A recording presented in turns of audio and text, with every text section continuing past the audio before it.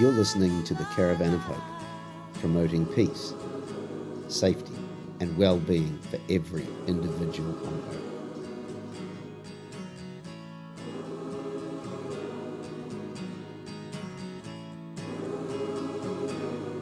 It's gonna take a lot of love to change the way things are. It's gonna take a lot of love. So, We hello won't and welcome get to the too Caravan, far. promoting peace, safety and well-being for every human being on Earth. With me, Brent Caldwell. And me, Covid-O-Matic. We're coming to you from Ōtepoti, Dunedin in the South Island of Aotearoa, New Zealand, and today is Thursday, the 22nd of February. What are we going to be chatting about today, Covid? We'll be talking about what's happening in Gaza and in the West Bank. We're also going to be talking about the United Nations resolutions, and we'll be talking about the march that we went on last week, and the fact that this week there's not going to be a march, there's going to be a film instead called The 5 Broken Cameras. And then maybe we might round it off with some reflections you've made on the first Buddhist precept.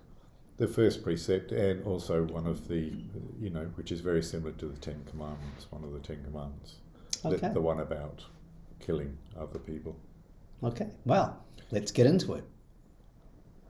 So I guess the first thing we're going to do today is we're going to do a wee bit of follow-up. And top of the agenda, I guess, is after 130 days, Yes. New Zealand has finally stepped up to the plate, Yeah. holding the hands of other nations, but... Canada and Australia and it's called for a ceasefire. call for a ceasefire, which is, it's wonderful, and it's just, you wonder how's it taken us that long. It's very sad, but anyhow, it's a step in the right direction. What we can see is actually all the things that we're doing, all the people marching, all the people writing letters, is actually having an effect. Yeah. And a new government is probably about establishing its relationships with its international friends and making sure it doesn't tread on anyone's corns. But I still have to say, from a personal perspective, I'm really disappointed that our current government has waited so long and almost 30,000 deaths in Gaza. And nearly 70,000 people injured. Yeah. Which is huge. If you think about that, like in Dunedin, we have something about 120,000 people, so that would be 5 out of every 6 people you know would be either dead or seriously injured. Yeah, it's hard to take in. However, I guess, whatever the machinations of the government are, at least they've done something, which is a good start. Yeah. Speaking of nations taking action, Yeah. there was a wee bit of activity in the UN this week. The UN, yes. Algeria put forward another motion. I think it might be the third resolution to. Yeah. Probably it's about the 6th, I would think, but I think it might be actually be the third official one, which went to the Security Council, that there should be a permanent ceasefire. And of course, 13 countries voted in favour of a ceasefire. England managed to abstain, which is good. That's a step in the right direction. But of course, the US put a veto to it,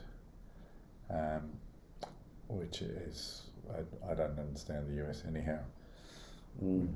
My understanding is the reason they put their veto in is because they said it would compromise talks that are being undertaken with the US, Israel, Hamas and Qatar for a temporary ceasefire and the allowing of aid to get into Gaza on scale. And I guess by saying on scale, they're talking about not just having 100 trucks go in, but having enough supplies drop in so that every man, woman and child who is currently experiencing those deprivations due to the war would be able to be resourced. And that sounds very noble, but a temporary ceasefire, it sounds kind of like, well, we'll feed you, we'll clothe you, we'll give you what you need, and then we'll continue killing you. Yeah. That's what I hear when I hear temporary ceasefire. So US actually wanted to bring another draft resolution, which would, as you said, give us temporary ceasefire and allow humanitarian aid in. Because at the moment, I think, as you remember, our friend Ruler said, just on water alone, wasn't it, in the occupied territories. In the occupied territories. In the West Bank, I think they got 40 litres as opposed to 125 litres, and in Gaza they're lucky to get 3 litres per person per day, and probably they don't get that at the moment because there's 1.2 million people in the Rafah, in the refugee camp, which somebody said is the size of Heathrow Airport.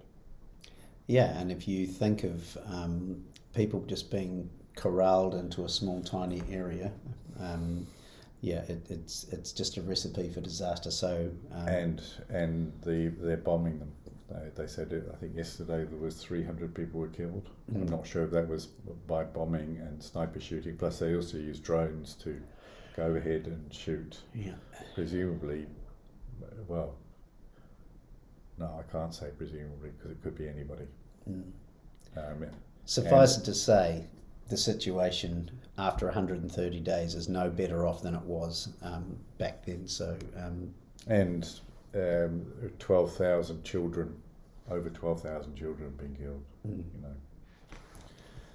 So last Saturday saw yet another march through the streets of Dunedin from the Museum Reserve to the Octagon. Did you have any reflections on the march? I think it's good. It's still happening. You know, there are still lots of people coming out, and the bit that stood out for me, well, actually two things stood out. One was as we were marching past McDonald's, there was a chant to boycott McDonald's because McDonald's has been providing free food to the IDF soldiers. I'm not sure in the West Bank or in Israel or as a whole, or I don't know. And is that part of the BDS that Ruler had talked about? Yeah, there's a thing called BDS, which is boycott. Boycott something and something else. Let me just Google that while you're struggling. Anyhow, yes, she was saying that with South Africa, one of the things that happened when there was a campaign against South Africa was one of the things that was strongest was an economic boycott. Yeah. And so, as individuals, we can do our part by not buying things that are produced by Israel. And if I think of McDonald's, I think I've mentioned this previously, you know, once the war in Ukraine got underway, most of the McDonald's outlets in Russia were closed almost automatically. Yeah. So almost overnight. And BDS, for those of you who haven't figured it out already, is Boycott, Divestment, Sanctions, a movement to end international support for Israel's oppression of Palestinians. Right. And then we just got a wee bit further down the street and Starbucks came in for some attention as well. Yes, I'm not quite sure what Starbucks did, but anyhow, if you look at BDS, you can see a whole list of companies and products that come from Israel. And as she said, unfortunately, most people only work when economic things hit them. And it's funny you say that because I was listening to the news this morning and I see Britain has frozen the assets of key leaders of the prison system in Russia after the death of Mr. Navalny in prison the other day. Now that's happened within 48 hours of that news. Yeah. So these are things that can be done straight away. Yeah. But as usual, there's a lot of smoke and mirrors and political manoeuvring in the background, which to the man in the street like me seems rather curious, and you've got to wonder what's at stake. But I guess it goes back to our own ceasefire. I'm sure Chris Luxon does not want to see children dying in Gaza and is just weighing up his options, but it just seemed to take so long. The other part that came out was Rula, there's this, she's the lady who spoke a few weeks ago, and she said her family, the area they're in, the whole place has been bombed and everything, but by some miracle, the parents' house is still standing. She says, it's kind of held up by strings. That's what it looks like. And her cousin, whose house had been destroyed, sent a picture of her in there with her children, and what they were doing was they were reading books, they were learning to read. So it's like, even amidst this horrendous, they might only be having one meal a day, incredibly little water, there's still that resilience, and Rula talked about the resilience that the Palestinians have, And I think she said that outside in the whole world, there's something like 18 million Palestinians altogether, most of whom are refugees from the various incursions by Israel since 1948. And just you mentioning that reminded me that when Rula was talking about her father, who was born in a tent as a result of his family being expelled from Palestine in 1948, she talked about her family, and they're all highly successful people, academically, professionally, and despite all those privations and all those different things happening, they've managed to get on. It just gives you some indication of the strength of the human spirit when it's under such extreme circumstances. And I just shake my head at their ability to do that.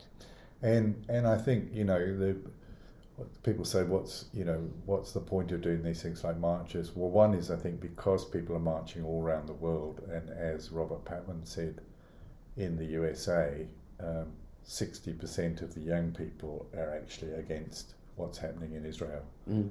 And this is starting to get, New Zealand's doing something, Australia's doing something, Canada's doing something. I think that's happening. But I think the other thing that's really important is that in going on these marches, we actually give support to the Palestinian people who are here, who are in absolute despair. Their relatives have been killed. They don't know what's going to happen today if there's going to be a call saying yet another relative's killed or wounded or maimed or blinded, or imprisoned. Part of the resolution that the US put forward is to have the exchange of prisoners. Well, hostages, as I think we mentioned before, when Hamas went into Israel and took people away, they called them hostages. And I think there's 115 left in Gaza. But since October 2nd, Israel's gone in the West Bank alone, has what they call arrested 3,500 people. They went into their houses forcibly. They've also killed another 350 to 400 people in the West Bank.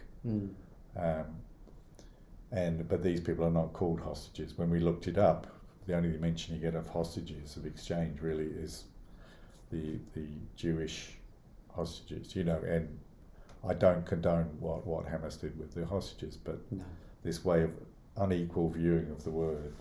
Yeah, and I guess this always comes back to this old chestnut of, who is sharing the information and how is it, what is the best way? And as Rula had said, you've only got to take a stroll on Instagram to see people who are uploading real-time footage of what's happening there, rather than being filtered through Google. If you search Google for hostages, the only thing you see is the Israeli hostages. Yeah. That's probably no accident. That algorithm will be designed to throw that straight up. And again, it's probably the language we're using. Israel wouldn't call the people they've arrested hostages. They'd just call them prisoners of war or military. I don't think you can call them prisoners of war. Yeah, political detainees or who knows. Yeah. Now, I understand there's going to be no march in Dunedin this week. Yeah, that's right. I mean, I think there's going to be marches everywhere else in New Zealand.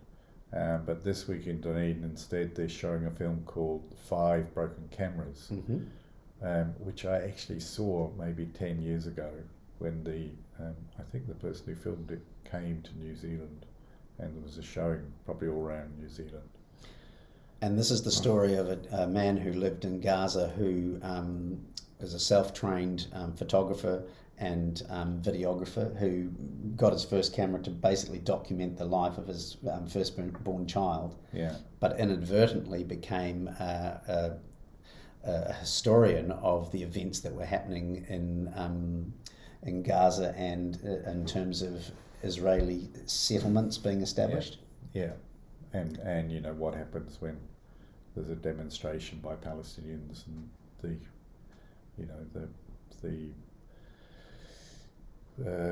what's the word? What the Israeli forces do. So we'll put a link to that film on our Facebook page, and we'll probably run it on the bottom of this recording as well. And that film will be showing at 2 p.m. at the All Saints Church in North Dunedin. Okay, All Saints Church 2 p.m. this Saturday instead of the march. All Saints Church is opposite the big rugby ground in the middle of the one-way system. Okay. Okay, so you were reflecting this week about, in your time as a Buddhist monk, about how one of your teachers had said, if all humankind could adhere to just the first precept, the world would be a better place to be. So can you maybe tell us about that, and then talk a wee bit about that precept and how it seems to be common across most, nearly all religions? Well, this in Buddhism is what's called the 5 precepts,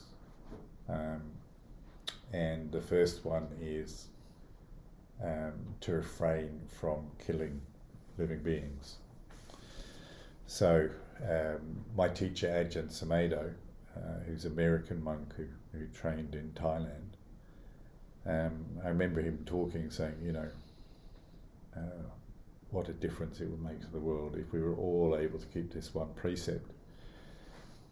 Now, at the time, I was a young, enthusiastic monk, and as a monk, you keep 237 precepts. So I remember thinking, just one precept, surely we can manage better than that. We can keep 237, and our precepts included to the extent of not killing flies or mosquitoes. So it was any living being. But now looking back, where I'm probably more like the age my abbot was when he gave the talk, I realised, wouldn't it, that if people could just do that, what a difference it would make in this world. What a huge difference it would make. And as you say, when you reflect on other religions, pretty much every religion has somewhere in its basic founding documents something about not killing people. So, for instance, the Christian religion, the Jewish religion, and the Muslim religion all go back to the Old Testament, and so they all go back to the 10 Commandments. And one of the 10 Commandments says, "Thou shalt not kill."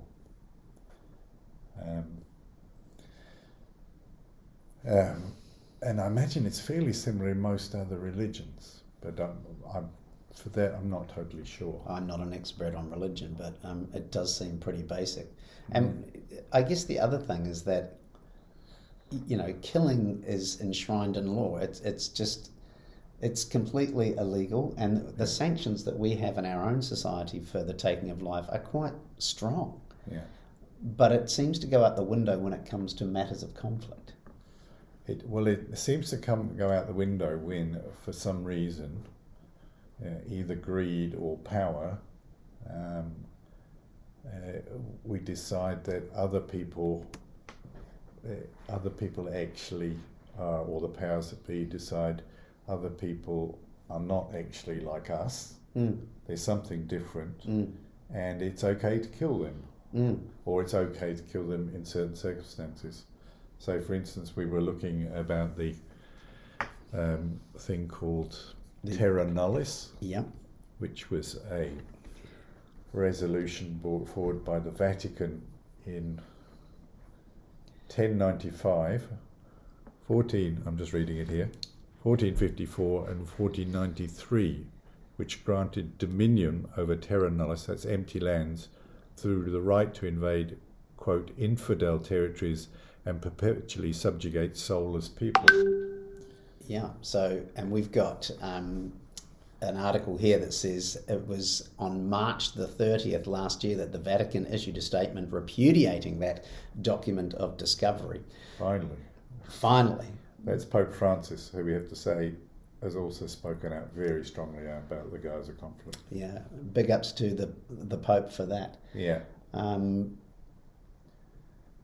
So to come back to the idea of the precept.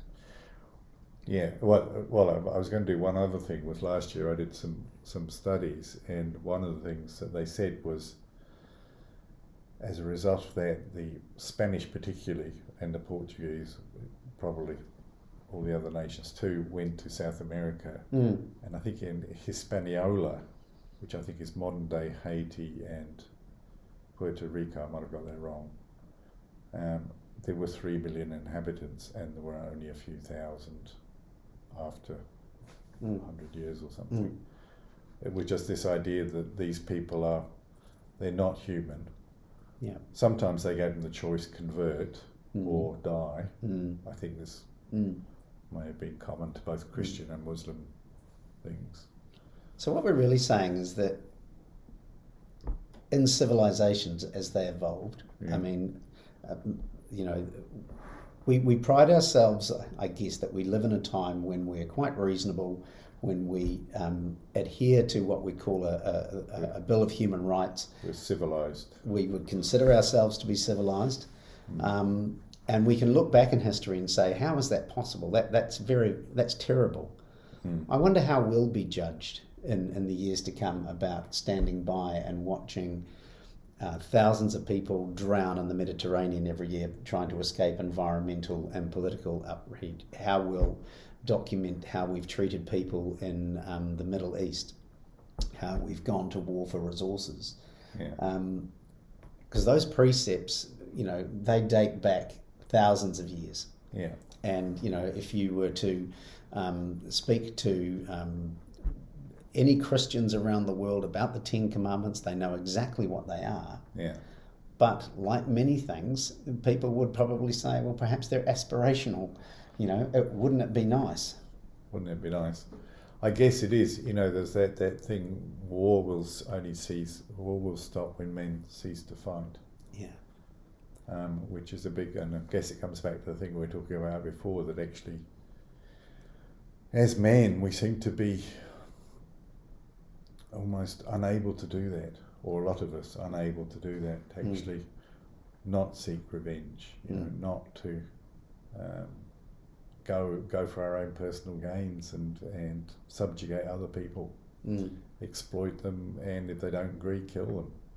Well, I guess, I'm no psychologist and I'm certainly no anthropologist, but I'm sure we could probably draw some very long bows and make some guesses as to why the human civilization is living the way it is. But to bring it back to the present, here we are in New Zealand, and we're talking about the actions that are taking place not only in Gaza but in the Ukraine and in the southern Sudan and all of these places, where our aim is that we want all human beings to have peace and safety and well-being. And I don't think it's asking a lot. No. And if you think about it, the enormous amounts of money that are spent on arms, the USA is some huge amount, I can't even remember how much it is. It's enormous. If that money was actually spent on helping people with water, growing food, reforestry, because as you say, a lot of the refugees going across in boats are not actually from war, they're actually from the environment, because they haven't been, we've just exploited these places, cut down the forest. When you cut down the forest, all the goodness is actually in the trees, so you end up with a desert. Well, you can grow, maybe you can grow palm oil trees for 10 years, or you can put your your hamburger beef cows on them. But it only lasts that amount. And we know this. We've known this we've known it forever, but we've known it particularly in the last 50 years. I knew it.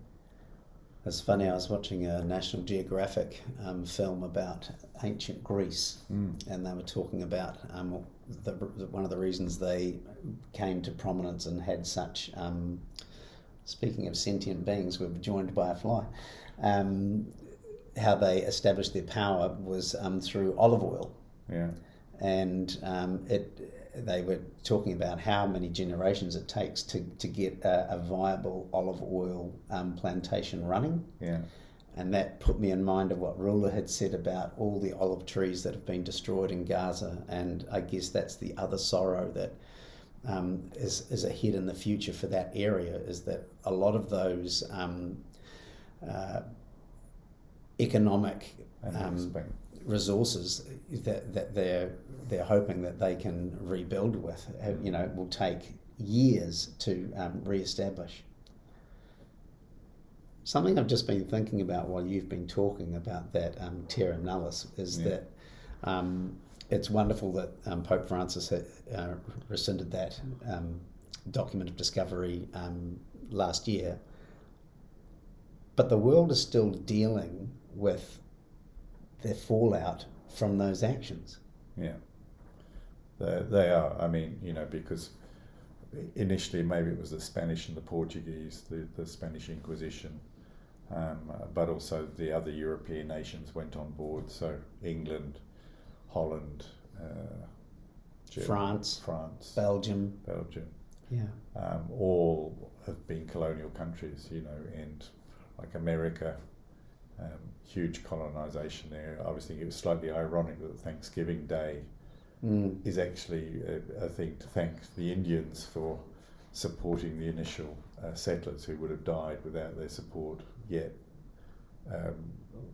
in the last 400 years, the Native American Indian population has been decimated. And similarly in Australia, where until 1967 Aboriginal people were classified as flora or fauna, and they were game. Basically, people would go out and shoot them, which is horrendous. And there's the entire stolen generations situation. Yeah. But as I was reflecting, people in glass houses shouldn't throw stones. Our own country's got its own situations to deal with. We often get a bit haughty about our friends across the ditch and the way they treated the Aborigines, but we probably need to get our house in order in terms of some of the things that are still going on, and one can only think of some of the more recent legislation changes that our new government is trying to put through, which seem deliberately targeted at our Indigenous people, the tangata Māori. So, yeah.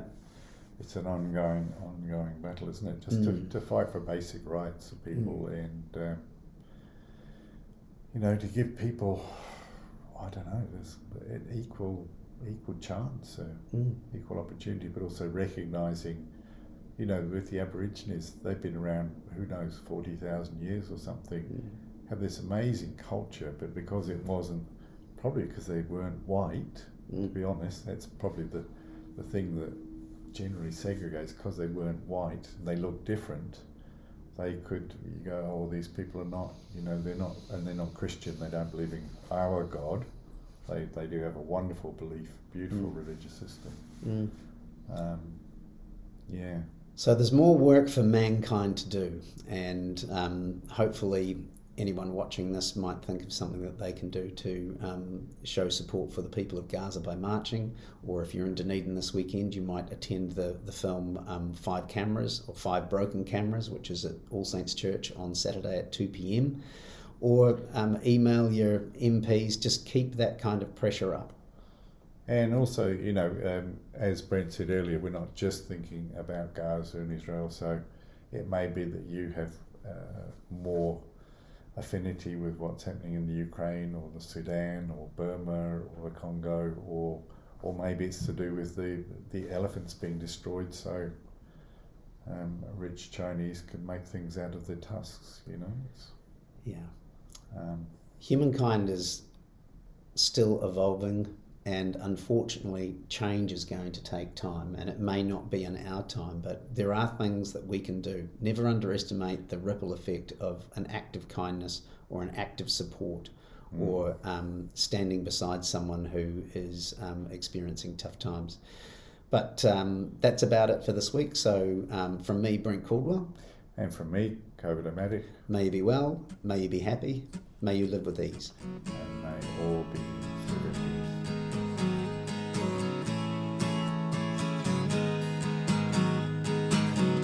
La la la la la la la